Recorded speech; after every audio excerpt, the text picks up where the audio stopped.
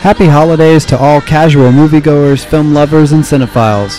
For the second year in a row, You Hate Movies is bringing a grand tradition from out of our homes and into your Yuletide movie room, the 33 days of Christmas movies. Beginning Monday, November 21st, our resident host will be enjoying a Christmas movie every night leading up to December 25th. Visit youhatemovies.com to see our official 2016 calendar with over 30 heartwarming holiday flicks, side-splitting seasonal comedies, nostalgic Noel animated shorts, frightfully festive horror pictures, and wonderfully wintry animated shorts.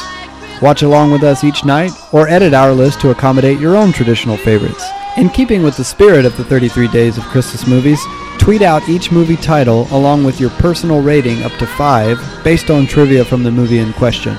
Some classic examples include A Christmas Story. I give it 5 out of 5 tapestries of obscenity still hanging in space over Lake Michigan. The Polar Express.